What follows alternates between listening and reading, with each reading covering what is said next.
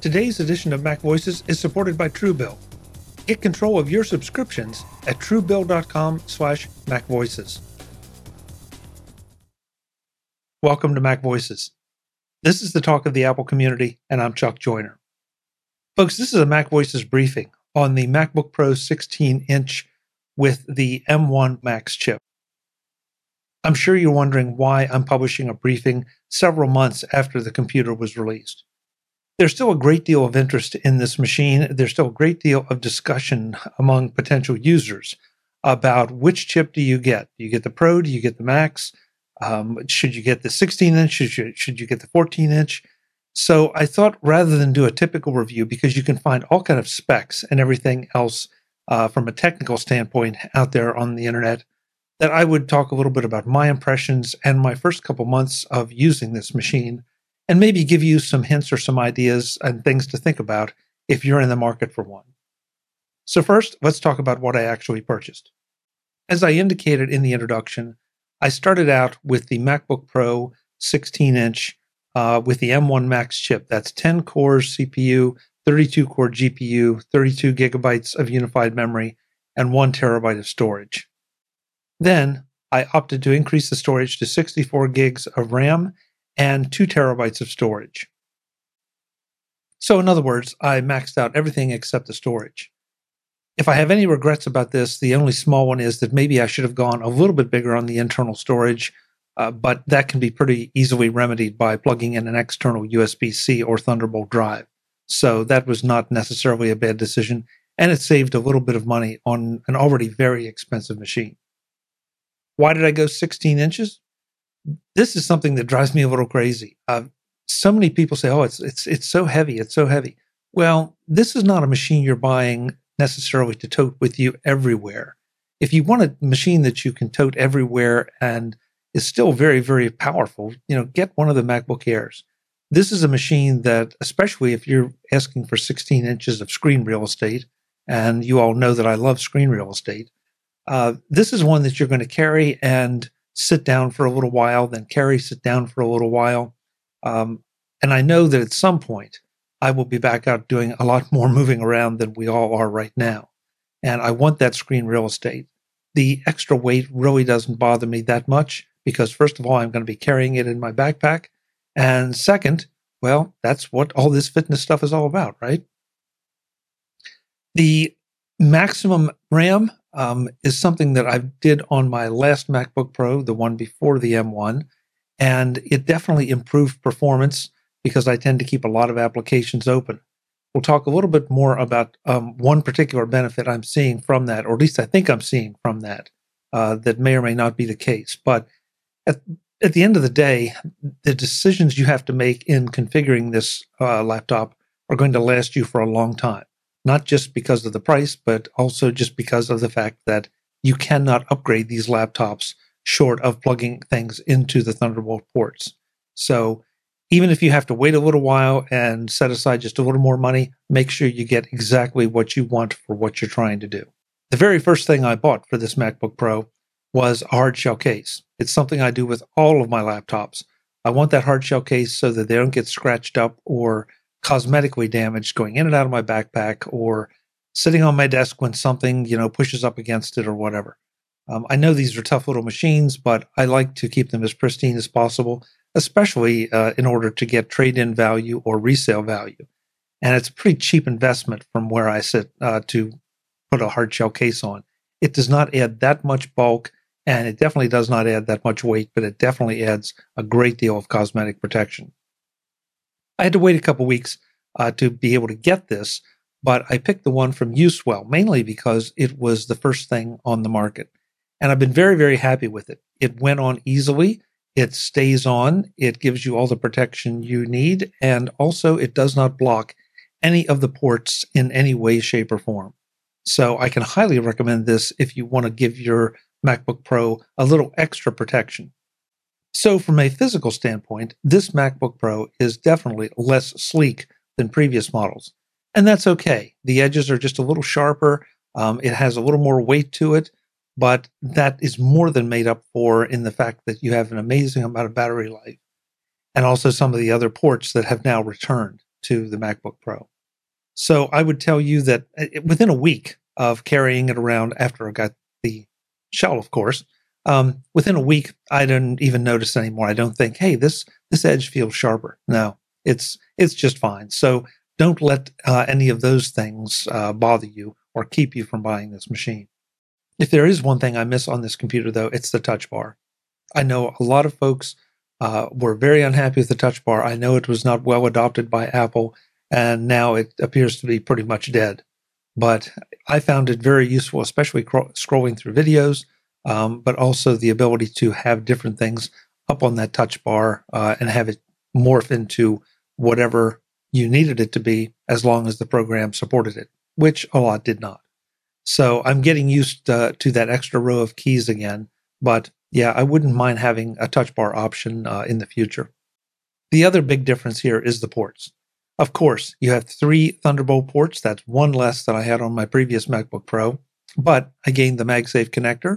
I gained the HDMI port. I gained the SD card slot, which I really don't use in any significant fashion. The MagSafe connector works exactly as advertised. It will keep you from dragging your computer off your desk should you trip over the power cord. Fortunately, I already had an OWC Thunderbolt dock that I was able to connect, and it charges the laptop slowly, but it does maintain the charge unless I'm really just doing something super CPU intensive. So I have not had to rely necessarily on the MagSafe, but that does take up one of the Thunderbolt ports, leaving me only 2. So again, though, because it is a dock, I have a number of other ports on that dock. And of course, if you really have a need for a lot of ports, you can get a second OWC Thunderbolt dock. I've also had great luck with the Anker Thunderbolt dock as well. So still lots of connectivity options here. And I still like the fact that that those USB-C and Thunderbolt ports are so versatile, and you can plug anything into them to turn them into anything you want, including more ports. Today's edition of Mac Voices is supported by Truebill. Get control of your subscriptions at truebill.com/MacVoices. The easiest way to save money is not to spend it. The second easiest way to save money is not to waste it on subscriptions that you don't really want or forgot about. That's where Truebill comes in. Truebill helps you see all your subscriptions in one place, keep the ones you want, and cancel the ones you don't, right from within the app. And your Truebill concierge is there when you need them to cancel unwanted subscriptions, so you don't have to. No arguing with humans, no difficult conversations. If you're suffering from the way too many subscriptions syndrome, there's a way out, and you don't even have to talk to anyone. Let Truebill do the work and set you free. Average users save $720 a year using Truebill. That's like found money. Start canceling your unused subscriptions at truebill.com/MacVoices. Go right now, truebill.com/MacVoices. It could save you thousands. truebill.com/MacVoices. Thanks to Truebill for their support of Mac Voices. Before the MacBook Pro arrived, I decided that I would do a clean install of all my applications on the new machine. That way, I would minimize any problems transferring from the Intel Mac over to the M1 Mac. And that, the theory, lasted about 2.5 days.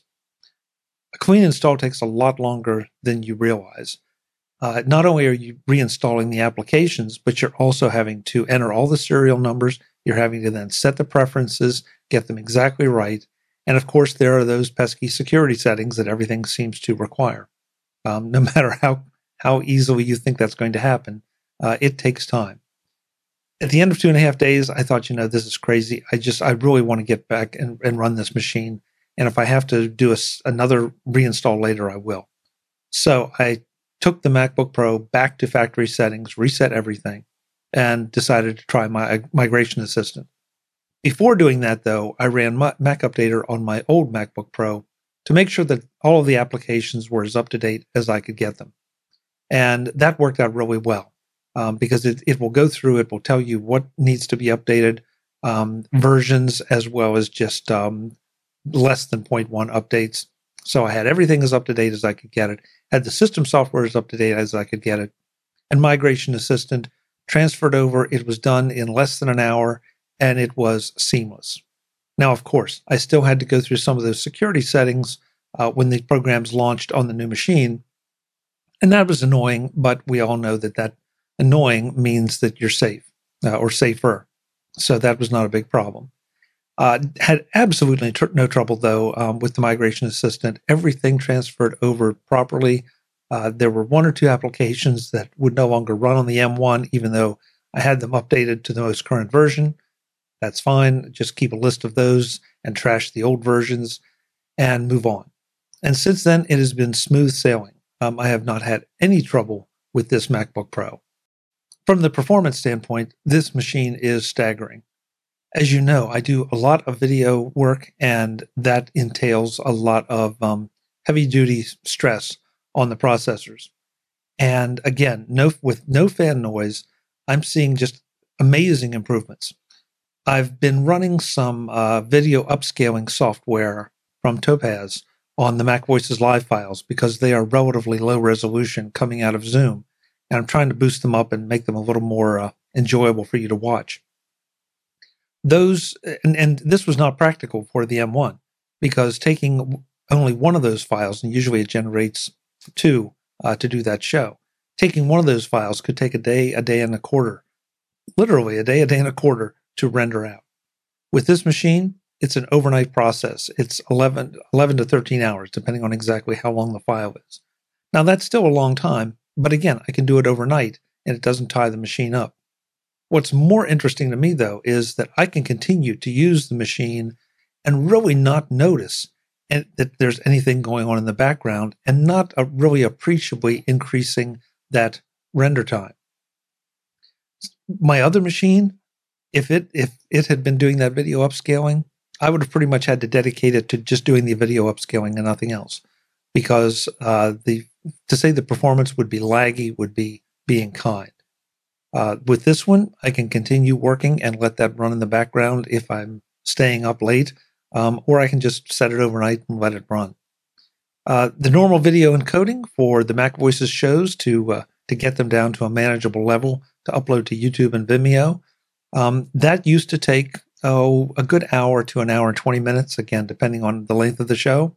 Now it's down to about 15 minutes.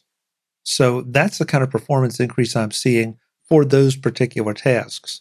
Now, if you're running a spreadsheet, you might be running a monster spreadsheet. Maybe it would make a difference there. Of course, word processors don't run any faster. Some of the graphics programs, certainly at the level I use them, they might feel a little snappier, but they are not. I'm not seeing appreciable improvements on that. But again, that's the way I use my machine.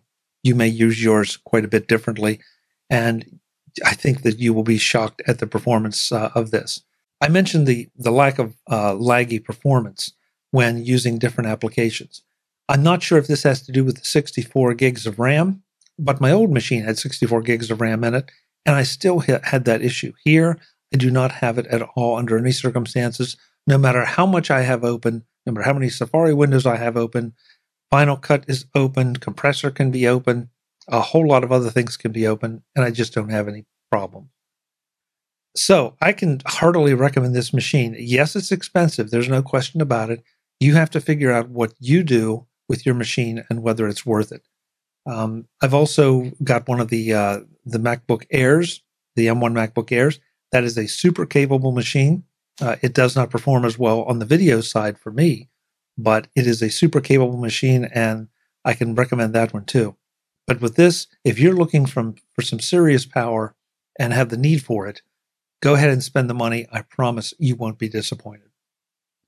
That's a Mac Voices briefing on the MacBook Pro M1 Max. If I can answer any questions or whatever, please drop me a link, chuck@macvoices.com, or use the contact form on the Mac Voices site. I'll be back with more. Until then, and as always, thanks for watching. Visit macvoices.com for show notes and to connect with Chuck on social media. Get involved in our Facebook group or like our Facebook page, and get more out of your Apple tech with Mac Voices Magazine, free on Flipboard and on the web.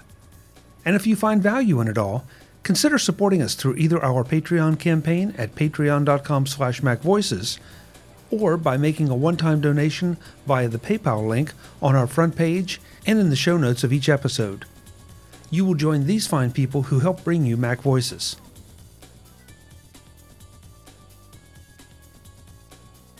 Advertising handled by Backbeat Media at backbeatmedia.com. Bandwidth provided by CacheFly at cachefly.com.